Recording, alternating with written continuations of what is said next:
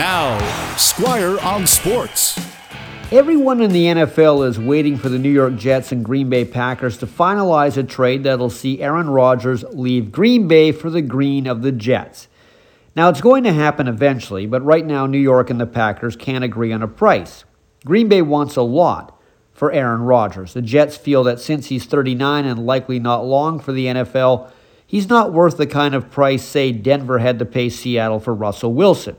In fact, Wilson's epic fail in year one with the Broncos might be one of the reasons the Jets are really not wanting to give Green Bay a first-round draft pick. Remember, the Broncos gave Seattle 2 first-rounders and players. Now, the Jets are kind of thinking the way Denver did last year. They feel a veteran championship quarterback could take a fairly talented lineup to contender status.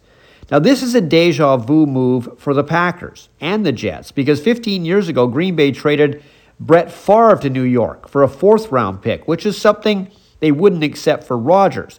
But they did that because they had Aaron Rodgers waiting to take over.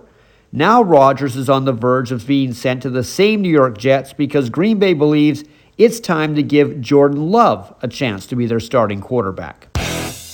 Squire on Sports on 980 CKNW.